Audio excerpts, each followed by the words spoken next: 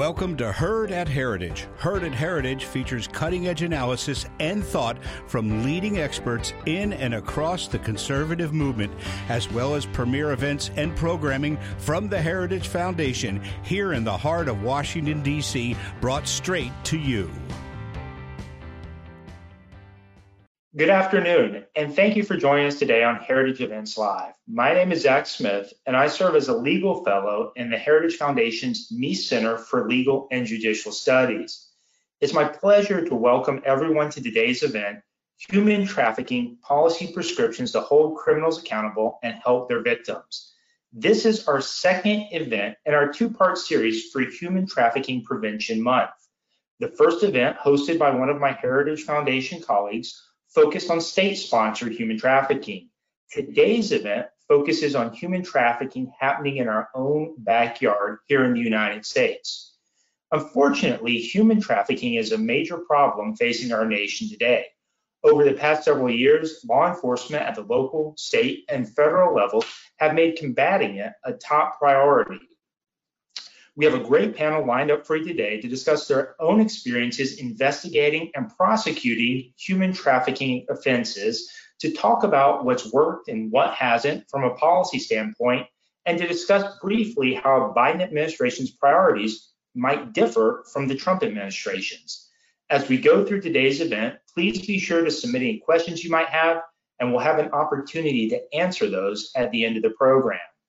I'm delighted to now invite our speakers to join us on screen as I give a brief introduction of them. So if our speakers can join me, please, that would be fantastic. Great. On our panel today, we have three distinguished guests. The first is the Honorable G. Zachary Terwilliger. Zach is currently a partner in the Washington, D.C. office of Vinson & Elkins. Before joining that firm, he served as the U.S. Attorney for the Eastern District of Virginia, where he oversaw a staff of approximately 250 prosecutors, civil litigators, and support personnel. Prior to his appointment as U.S. Attorney, Zach served as an Associate Deputy Attorney General and as Chief of Staff in the Office of the Deputy Attorney General. Very relevant to our conversation here today, Zach began his career in the Eastern District of Virginia as a line prosecutor assigned to the Major Crimes Unit, where, among other types of cases, he prosecuted human trafficking cases and oversaw a law enforcement task force that focused on combating human trafficking. On our panel today, we also have Bill Wolf. Bill is currently the Principal Deputy Director of the Office for Victims of Crime at the Department of Justice. He's also serving as the DOJ's Director of Human Trafficking Programs, and he served as a Special Advisor for Human Trafficking to the White House during the Trump administration. Bill began his career as a police officer, where he was promoted to a detective, and it's there that he became aware of the issue of human trafficking. While working cases as a detective, not only did Bill help to investigate human trafficking cases, he also helped to start and lead a human trafficking task force in Northern Virginia. Bill also served as the Executive Director of the Just Ask Prevention Project and as the Director of the National Human Trafficking Intelligence Center.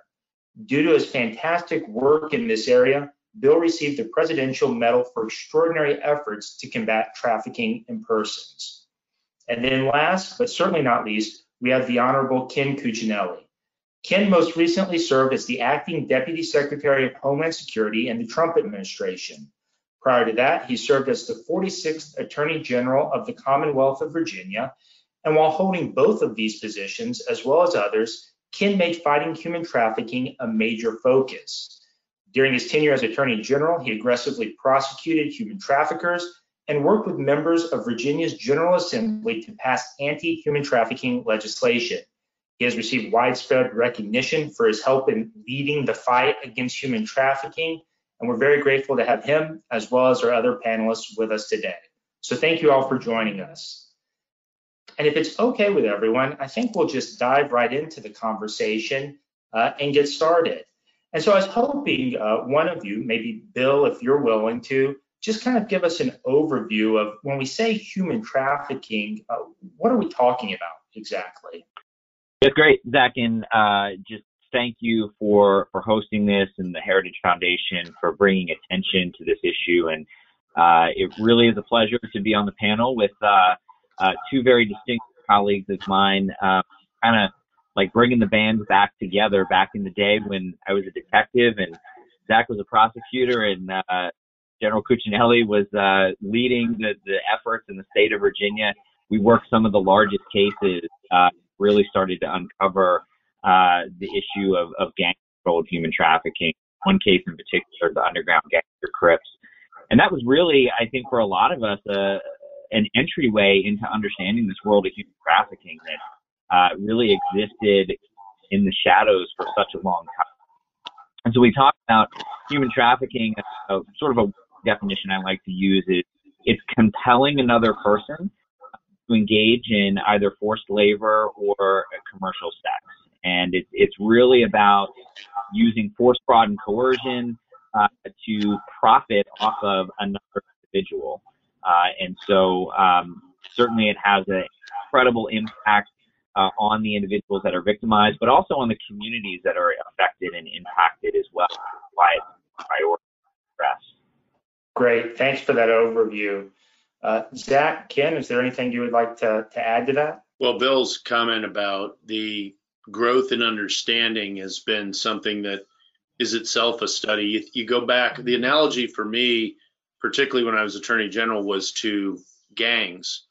And there were a lot, you go around Virginia, and of course, Bill was a detective in my home county, so I got that benefit. But, you go around Virginia in 91, 92, 93, work your way through the years. And the gangs were there. They were growing. They were growing in influence. They were growing in boldness. But a lot of law enforcement didn't face up to it. We don't have a gang problem. That was and we were years behind it. And that experience, I think, once the kind of cases and evidence that Bill just described could be put in front of prosecutors and law enforcement, they were a lot more open to not making that mistake again.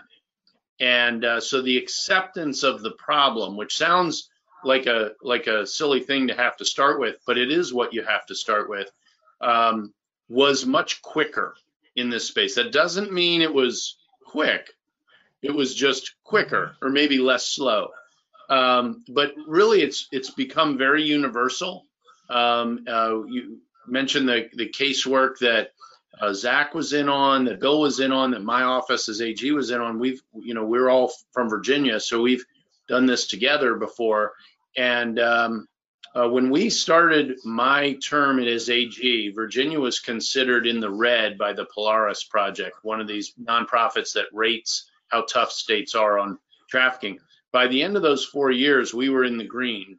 And we got there because when there's acceptance of the problem, bipartisanship seems to rule the day in this area. Not something people are used to, but it definitely happened, and it caught fire. And once it did, once we were able to demonstrate the problem, we really could pave our way to some solutions. Now, we still live with the problem, but we know we have it. We're facing up to it. And states have a role. The federal government has a role. And happy to talk about what those different roles might be. But it's been a faster evolution than some other law enforcement challenges that we've faced in the last couple of decades. And Zach, if you'd like to jump in, maybe one of the things that would be helpful for our audience to know is why are gangs in particular drawn to human trafficking?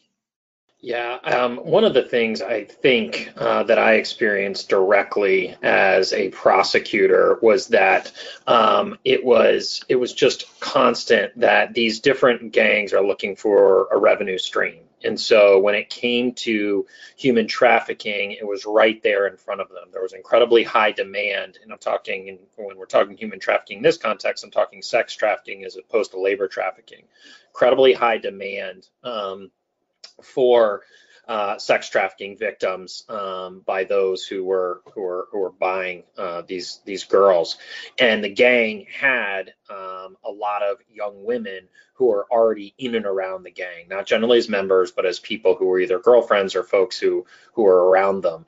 And as a result, when it came to, okay, we can make money illicitly through extortion, through drug dealing, through strong arm robbery, or sex trafficking actually allowed for the most control in terms of you can kind of set the parameters of the way this is going to go in terms of what you're going to charge, who you're going to interact with. You only interact with vetted individuals. And when Detective Wolf and I were working these cases together, it sort of dawned on us at one point that when it comes to human trafficking, it's not that difficult for these individuals to set up a very low-tech operation but become very profitable, because unlike narcotics, a human being, and this is the awfulness of it, can be sold over and over and over again versus an ounce of cocaine or a pound of marijuana, etc. And you can, decide how much, if any, money you want to give that individual. In a lot of cases, they're basically kidnapped and held as sex slaves, and so no money was given to the victim in this instance. And so, it costed them very little in terms of setting up the operation, and really could reap a lot of illicit profits.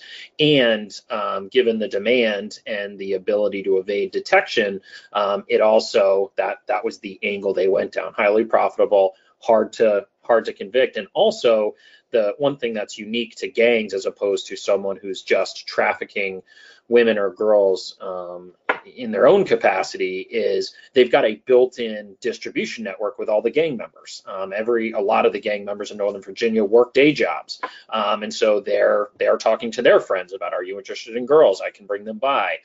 Okay, well, the police are starting to really get on our case in Alexandria, Virginia. Let's move out to Prince William County. Let's move out to Maryland. And so when you have a gang that spreads its tentacles in and around a particular geographic area, knows a lot of people, and also has a penchant for silencing witnesses and intimidating people, even if you were a good Samaritan and saw this going on in your neighborhood, the gang's incredibly intimidating and would think nothing of coming and physically attacking you or hurting you for ratting them out. And so it was just this perfect storm that really allowed the gangs to engage in this horrible conduct. Now, you mentioned that a lot of the gang members were engaging in sex trafficking as opposed to labor trafficking.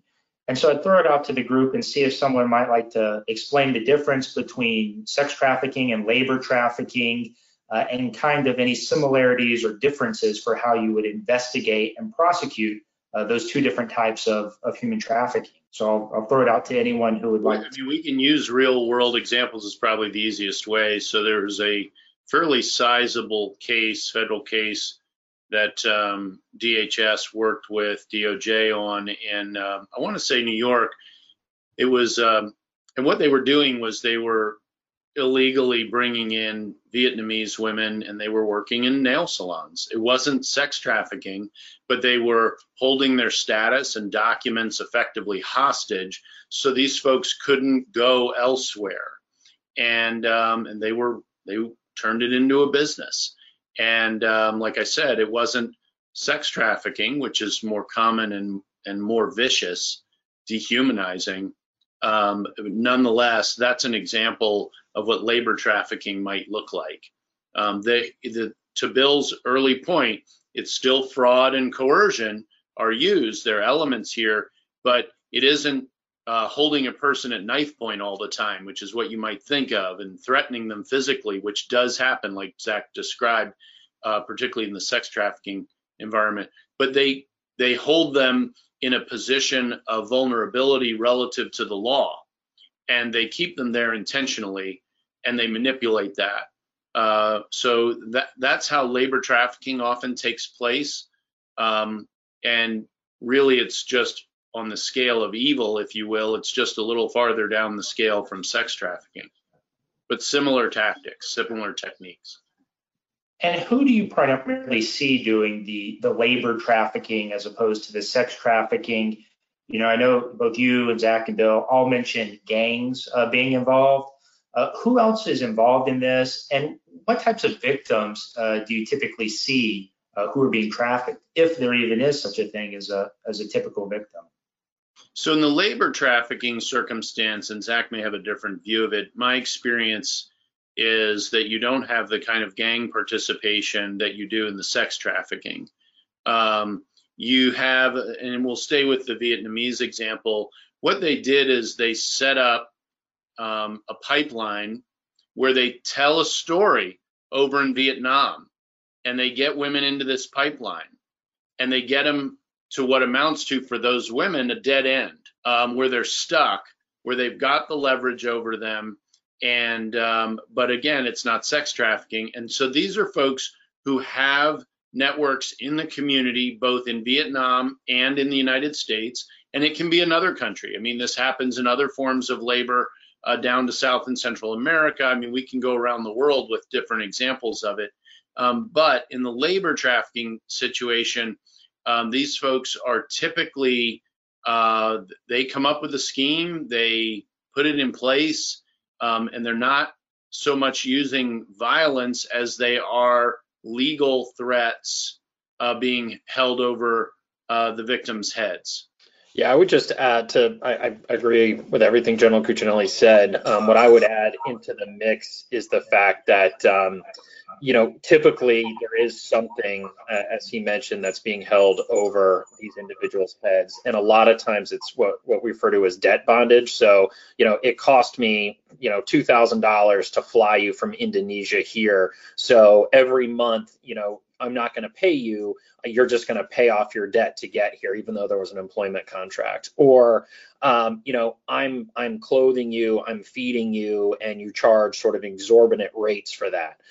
There's also document servitude, where I won't give you your passport back, or I won't give you a certain document, and a lot of it too is folks who are brought into the United States who may not understand our culture, and they may be coming from a repressive regime. One of the cases that we've seen in the past are with certain diplomats who may come from a country with a caste system, and they tell individuals of a lower caste, it's just like it was back home, you can't walk outside, and if any neighbors see you here, and they basically create this false narrative and basically isolate them. You're not allowed to watch your native language TV. You're not allowed to make phone calls. And in fact, I'm really putting myself out there by helping you and those sorts of things. And it creates this power dynamic, this vulnerability that's exploited. Beyond that, just from the course I used to teach on human trafficking, you see also a lot of labor trafficking in agriculture and in construction. And you see that worldwide. And also in fishing, any place where you can isolate a group of individuals away from help or an ability to escape, you're going to see situations where then those folks can be exploited. And Bill, who are we typically seeing as trafficking victims in either the sex trafficking or labor trafficking context? Yeah, so you mentioned earlier, is there a certain demographic? And the reality is no. I mean, human trafficking is something that cuts across all races, ethnicities, genders, socioeconomic classes. It makes it very difficult sometimes for law enforcement to identify both the victims and I think that's something that's important to note.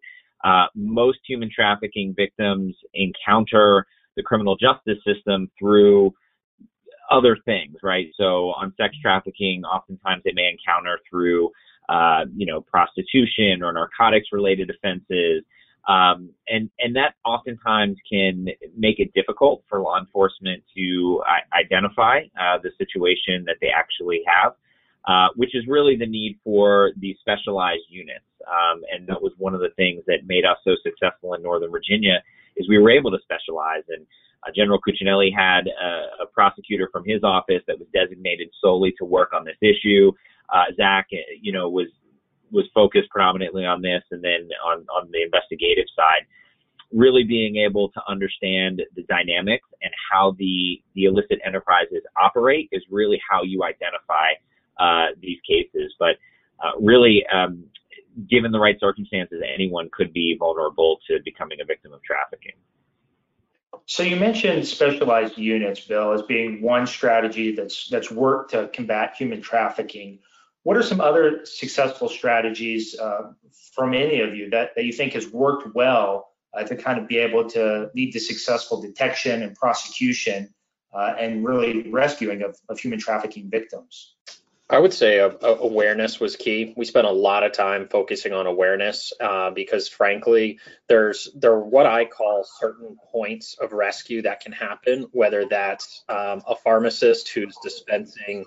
There were individuals who would go and need medication or need birth control, who were being victimized, trafficking victims.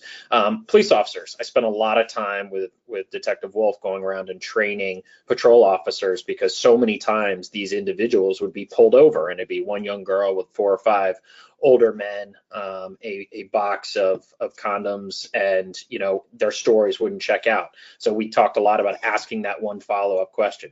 Give them a citation, don't harass anybody, but ask, hey, what's the relationship? And oftentimes you get 3 or 4 different answers. Oh, it's my little sister. Oh, it's my girlfriend, and the stories wouldn't line up. Another key folks were emergency room personnel. I spent a fair amount of time going out and speaking to folks in emergency rooms because, at some point, someone generally in the trafficking victims going to get hurt physically or sexually. Another place is managers of hotels and motels and their cleaning staff, and focusing on those people.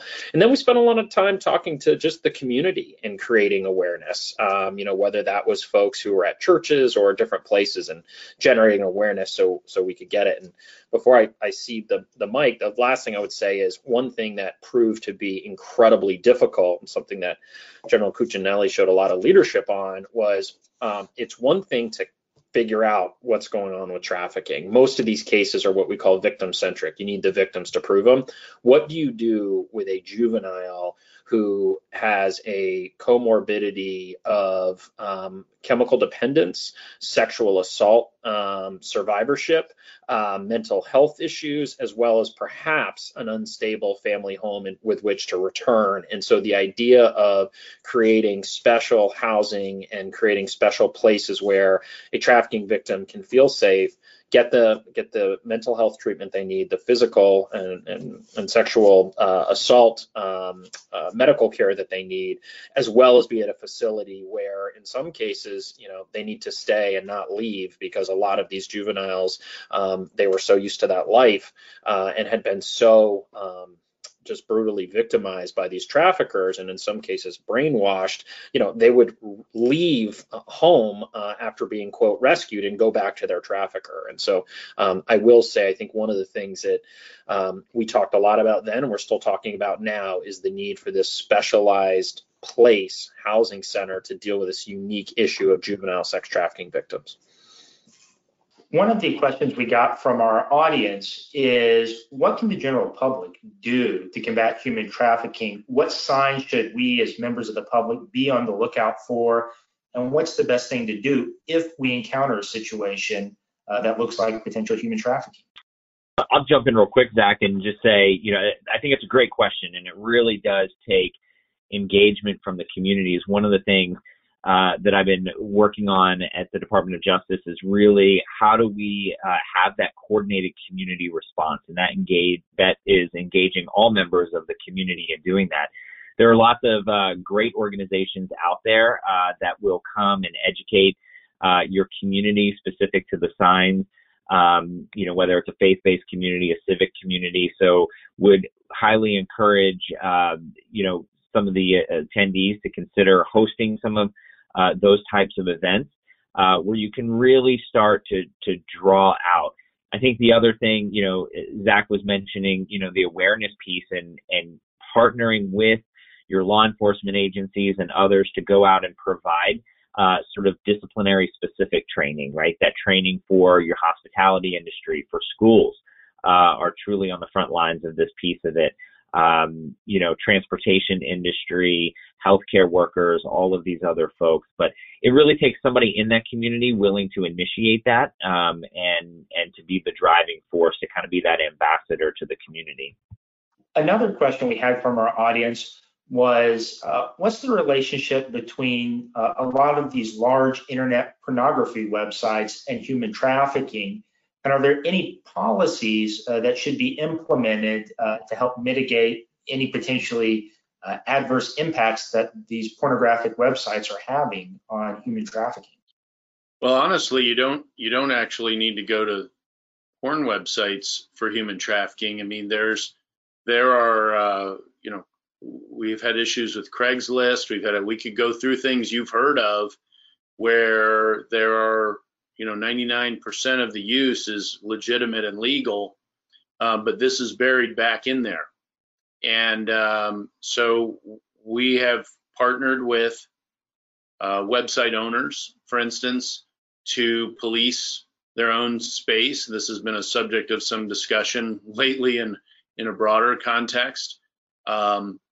Free speech is not the allowance or facilitation of crime or violence. And those are two different things, two different categories. And there doesn't tend to be much debate about policing the latter. And so, but it does take effort on the part of those who are running these sites. But then switching over to the question, the victimization, one element of victimization can be creating pornography as part of the sex trafficking undertaking. And it's one of those ongoing victimizations for the individual involved because it's up there forever, and efforts have been made to go after some of these sites, and often successfully when they can be demonstrated to have a knowing facilitation. But some of them, when pressure is brought to bear, actually start cooperating, start policing their own material. As gruesome as all of this may sound, there's a big difference between voluntary and coerced. And it makes all the difference in the world to the individual involved who's being victimized potentially. So that's an ongoing battle, Zach, and there's been some success in it over the years, but the internet is always changing, and part of the reason for it is to create these new opportunities. The sellers do need to connect to the buyers. I mean, Zach described very straightforward ways that these connections get made in communities. The gang members go back to their day job, offer it up, and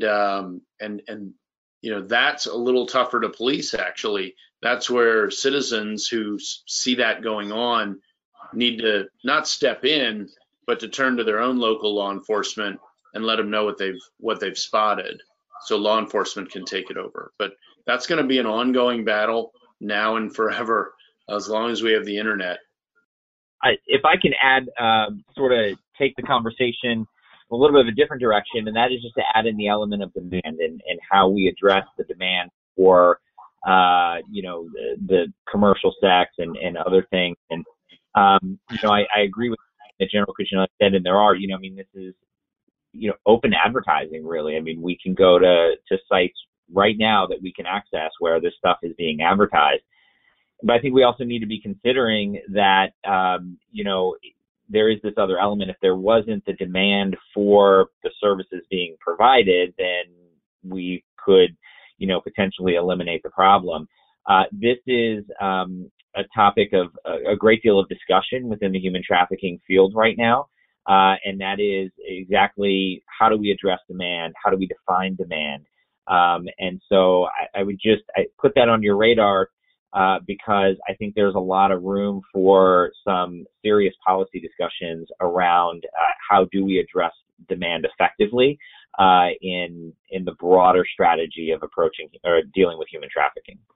And so I guess this leads us to kind of another question. You talked a little bit about what's worked, these cross-jurisdictional task force, working closely among state, local, and federal authorities. If you were to talk to a member of Congress or a state legislator, what would you ask them actions would you ask them to take, or what would help combat and prosecute those who are involved in human trafficking? I mean, from my perspective as a former federal prosecutor and running an office, what we really needed were probably three things.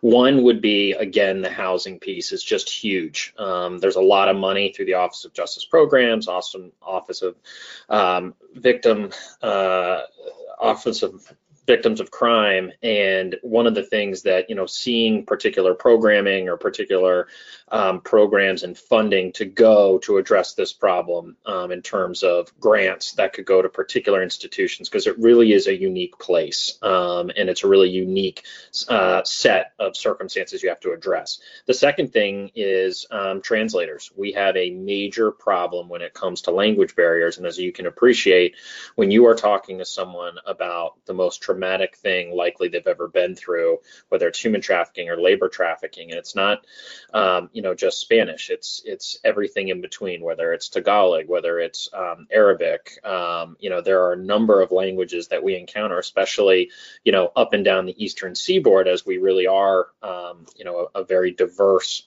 group of individuals in that area. And when you're using the language line, or someone doesn't speak a particular dialect, it makes almost impossible to prove your case. And the third thing is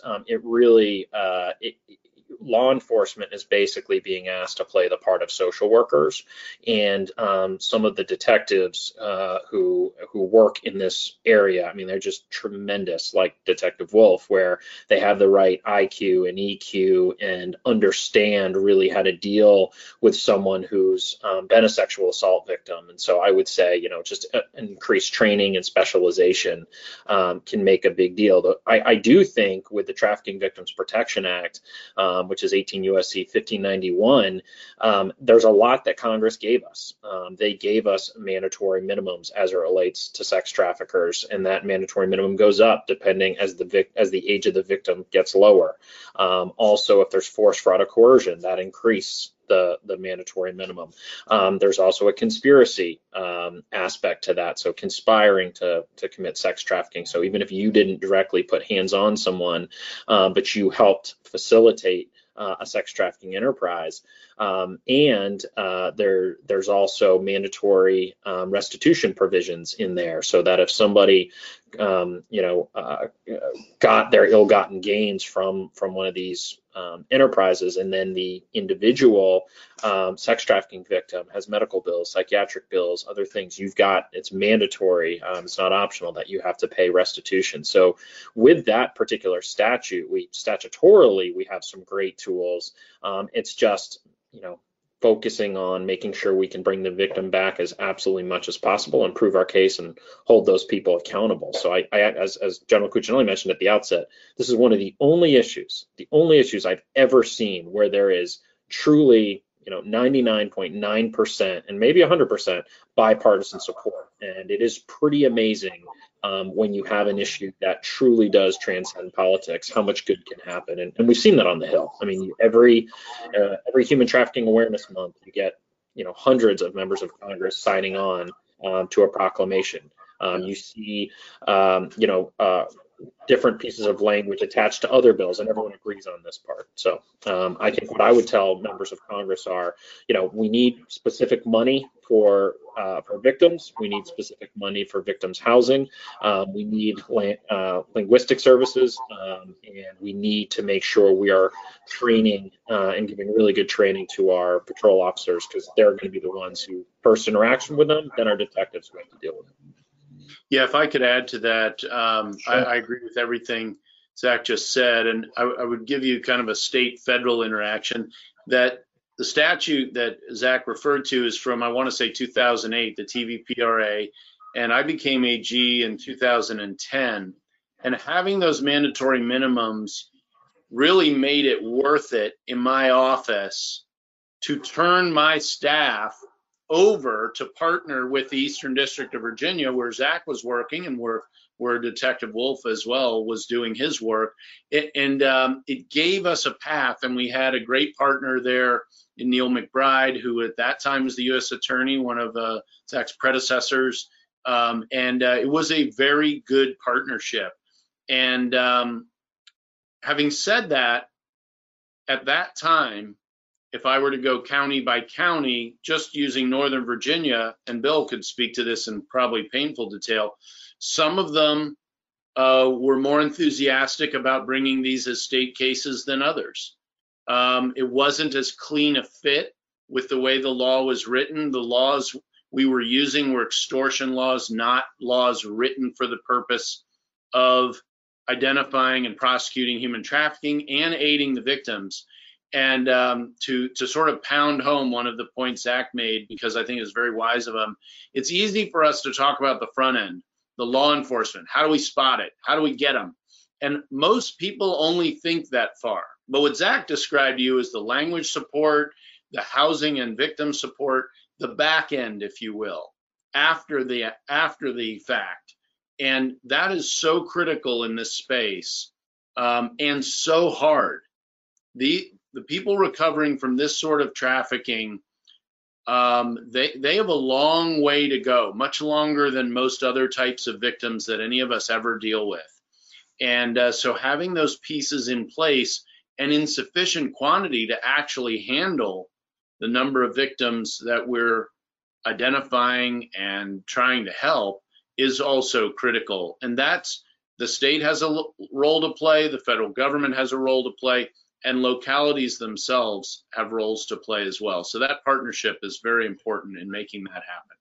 Great. I don't mean to beat a dead horse, but I do just want to drive this point home.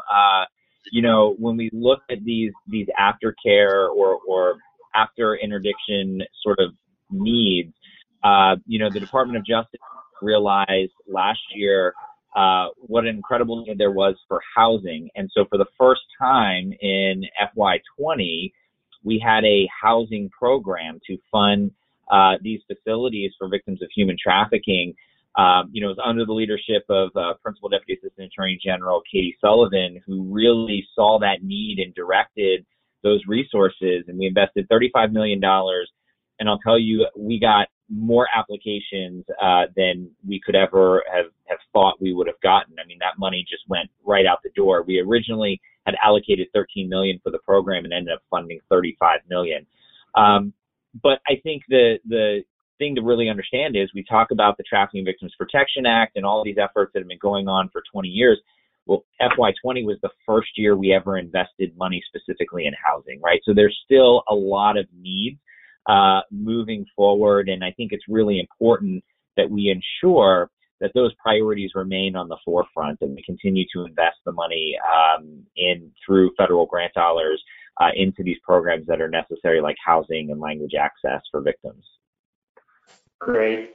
One of the questions we got from an audience member, I think Zach or Bill, you mentioned that you trained police officers when making stops, what to recognize in terms of who may be a trafficking victim.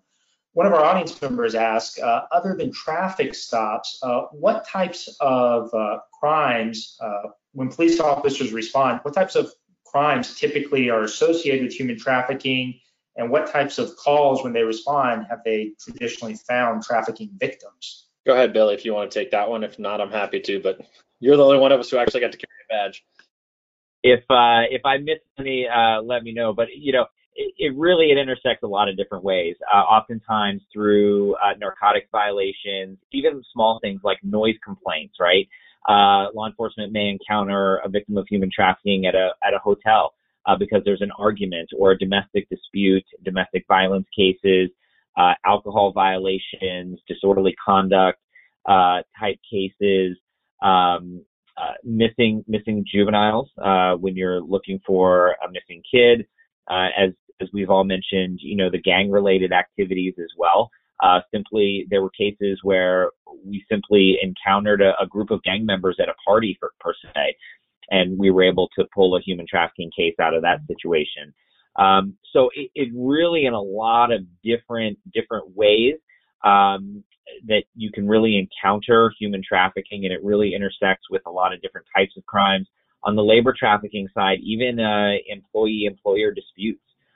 We found one pretty significant size labor trafficking case when an employee reported to the Department of Labor that they didn't think that they were getting adequate compensation, and that really launched an investigation that initially started as sort of a civil investigation that quickly turned into a large-scale criminal investigation. And one of the questions that we had for today is, I know, Zach, you mentioned this is a bipartisan issue by and large. And so do any of you anticipate that there will be differences between the Biden administration's priorities in enforcing human trafficking and combating human trafficking compared to the Trump's administration's priorities? And if so, what would those differences most likely be? I'm sure General Cuccinelli, General Cuccinelli can answer for DHS. From a DOJ perspective, this is something that really has been bipartisan. There's two sections at the Department of Justice, and I'll try not to do the DC acronym thing, but there's one, the child exploitation and obscenity section, that works on juvenile trafficking cases, and then in part of the civil rights section at Maine DOJ called the Human Rights and Special Prosecutions section that deals with adult trafficking. And so that's going to continue regardless of whether it's a Republican or a Democratic administration.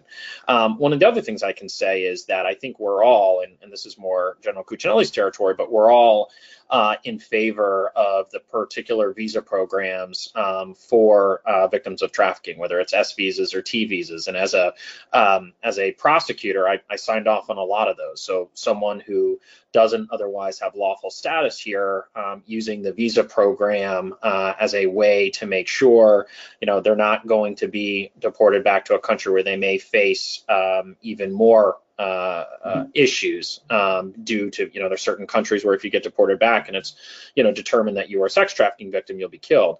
So I would assume all those things would continue. One thing that I will say is, as an administration that comes in, you have to deal with the crisis that's right in front of you. And so for many of us who served over the last 4 years, we were dealing with soaring violent crime rates, firearms offenses, rapes, carjackings. We also had the deadliest, drug crisis in quite a long time with the fentanyl and opioid crisis. And so what I would say, in being a relatively high functioning district, a large district that spans both, rich suburbs in Northern Virginia and then some really tough urban areas, in other parts of the Eastern District of Virginia, I sort of had everything. And I will tell you that when you are focused on rooting out, Chinese sourced fentanyl that, an amount that's like the size of a grain of sand could kill somebody, you're also dealing with, shootings that are going through the roof. You're also dealing with a global pandemic. It can be hard to make sure you're prioritizing everything. So I would say that if we continue to have the spiking violent crime rates that we're having now, if we're continuing to deal with the opioid and now even a meth crisis, it can be hard to prioritize everything because there's only so much money and there's only so much time. So I would imagine that the incoming Biden administration will make this a priority, as the last administration did. They will keep focusing on this, but frankly, with all these other front of mind issues, you have to keep bailing the boat or flying the plane or whatever analogy you want to use. So I think it's going to be difficult for this administration, just like it was for the last, to address all these problems simultaneously, but that's what we do. Yeah, I think the two potential negative differences are, I agree with what Zach had said in terms of the priorities and competing priorities. I think where the Biden administration, and it's only been a week, but they have shown a propensity on things that were unarguably good policy by the Trump administration, on an objective basis, no partisanship at all. They've pulled the plug on a number of those just because they were Trump's.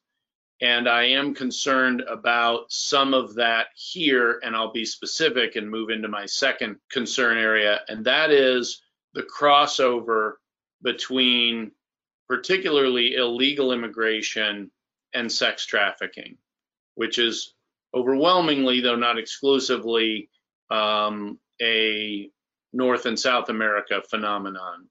So MS-13, Latin Kings, you've got the gangs here that were born out of Guatemala, El Salvador, Honduras, that are involved in the trafficking. I mean, those are the people that Zach was describing earlier.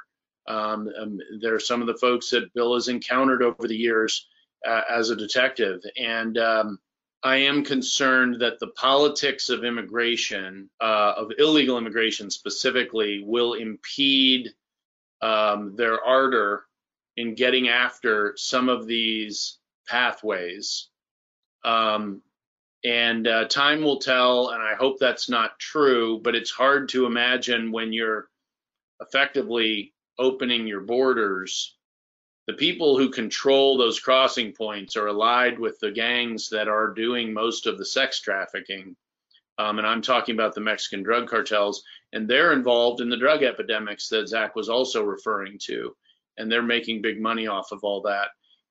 That is a major concern for me in the human trafficking space, is that we're going to take the pressure off of those pipelines, because the same pipelines that are used to move drugs in, are used to move illegal aliens in, are used for sex trafficking as well on an international basis. So that's only one part of the problem, but it is one where I think you'll see, unfortunately, substantially less pressure put by this administration than you did see from the last administration. Sure. Bill, would you like to add anything? Well, I think, we're kind of in a holding pattern to see, what the priorities are. I'm hopeful, to Zach's point, that they will continue to prioritize this as an issue. We have seen the amount of funding relative to, grant making and supporting the state and local efforts has grown exponentially over the past several years. And so, my hope is that we'll continue to see a push to increase the amount of funding available for that. I think there are a few issues that, yet to be seen, sort of how they're prioritized, particularly the discussion around the decriminalization of prostitution, and how that impacts. So I think there's going to be a lot of work to be done as some of these priorities are advanced. Great. One of our audience members asked, for folks who are looking to get involved with the fight against human trafficking or who want to help victims of human trafficking, do any of you have good organizations you would recommend to those folks that they could reach out to or partner with to do that? Yes. I would say, and I don't mind you sharing my contact information with anybody. I'm happy for them to reach out directly and just kind of see specifically where their interest level is and geographically where they're located, and happy to provide them with a list of organizations that they might be interested in partnering with. One that I'll give a plug for is I've been fortunate enough to work with the National Center for Missing and Exploited Children, NCMEC, which was founded by John and Reve Walsh following the abduction and murder of their son, Adam Walsh. Some of you may be familiar with him from America's Most Wanted and some other things. It's not necessarily the same when we talk about human trafficking and we talk about missing and exploited children. You can have children who are kidnapped and children who are abused, and children who are missing or runaways. But one thing that seems to be a very common thread, at least in my anecdotal experience, and I believe that of Detective Wolf's as well, is if you are a child or a juvenile and you are running away, the link and the vulnerability and the dangers with falling victim to trafficking go through exponentially. Another that I will say that runs the hotline is one that General Cuccinelli mentioned earlier in the Polaris project. But to Detective Wolf's point, there depending on what you want to do, if it's to support it financially or if it's to get involved, this is one of those areas where there's just a tremendous amount of information and opportunity. And for those of you who want to continue to educate yourselves, whether it's going to the Department of Justice website or the Department of Homeland Security Blue campaign, there are just some amazing resources out there to just increase your awareness. And one thing that I would do is talk to your appropriate aged children about this, and also, talk to your neighbors about this. If those of you who coach youth sports and other things, I mean, one of the cases that Detective Wolf worked was involved individuals who were engaging in this conduct in between school and or when they left school and were coming home to do their homework in $500,000 homes in Northern Virginia. This is not simply something that afflicts folks who are in the lower socioeconomic status or minorities. This could be anyone, and so it's important. One of the first things you can do is educate yourself and then talk to your loved ones about it. That's fantastic. Well, we are coming close to the end of our time together here today. And so before we leave our event today, I would like to go around one last time. And if anyone has final thoughts they would like to leave with our audience here today, I think we'd all certainly appreciate hearing that. And if it's okay, Ken, we'll start with you.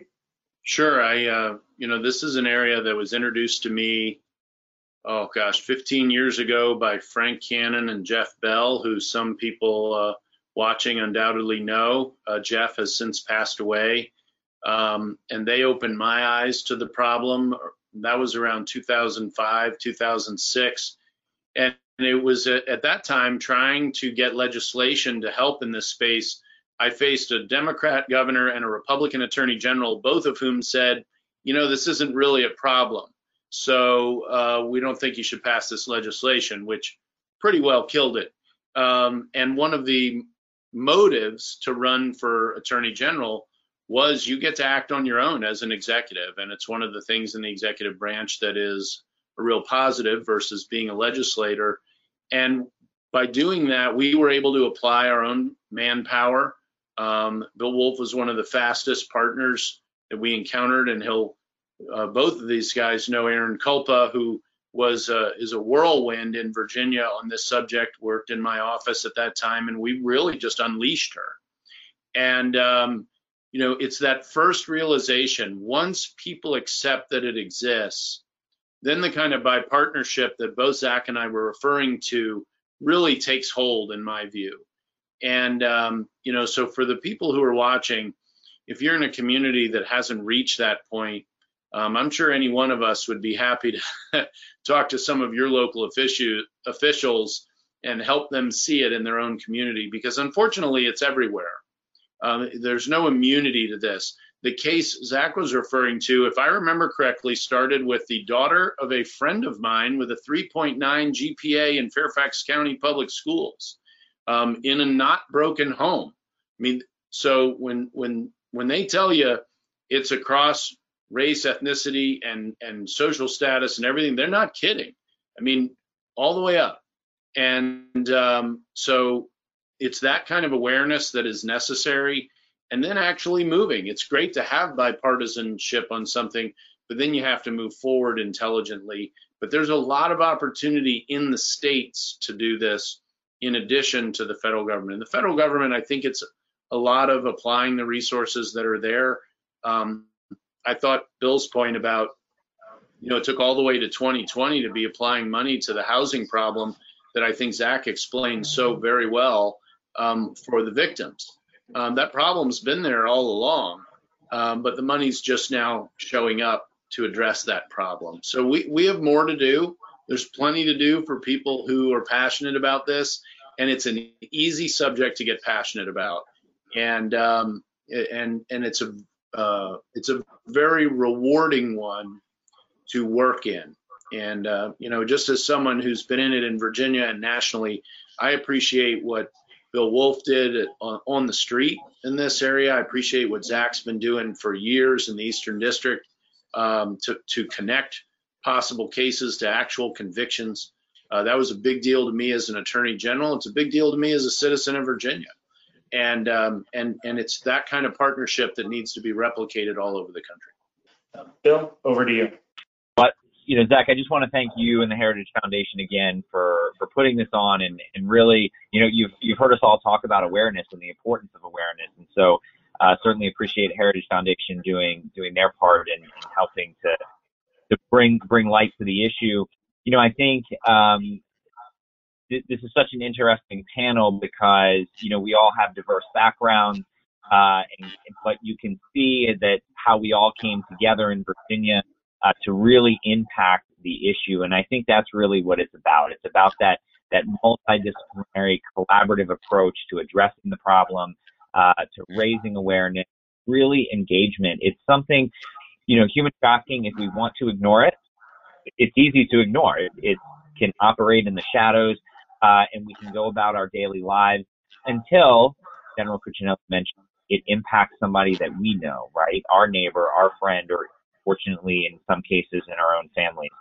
And so I just think it is a call to be vigilant, to engage on this issue, to continue to advance strong policies that work towards protection, prosecution, but also the prevention piece as well.